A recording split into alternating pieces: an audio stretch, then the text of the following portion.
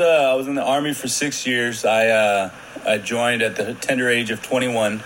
I deployed to Afghanistan for a year, my last year in the service. I thank you guys so much, man. I always get tearful listening to your story because I've talked to a lot of guys like you who joined and went off to Afghanistan, and I just think, we just owe you guys so much. It's just not fair for our veterans to come back and be struggling financially or not to be able to get their benefits, whether that be the GI benefits or the VA. That's why stuff like this discourse is so important, because it puts people like yourself who are doing something amazing with this play, and somebody like me who's just trying to reach out and let people know that, they're not alone, that everybody has similar issues that they're going through together. And it allows us to have these conversations and put this out there, and so that we can hopefully spark somebody that will make change.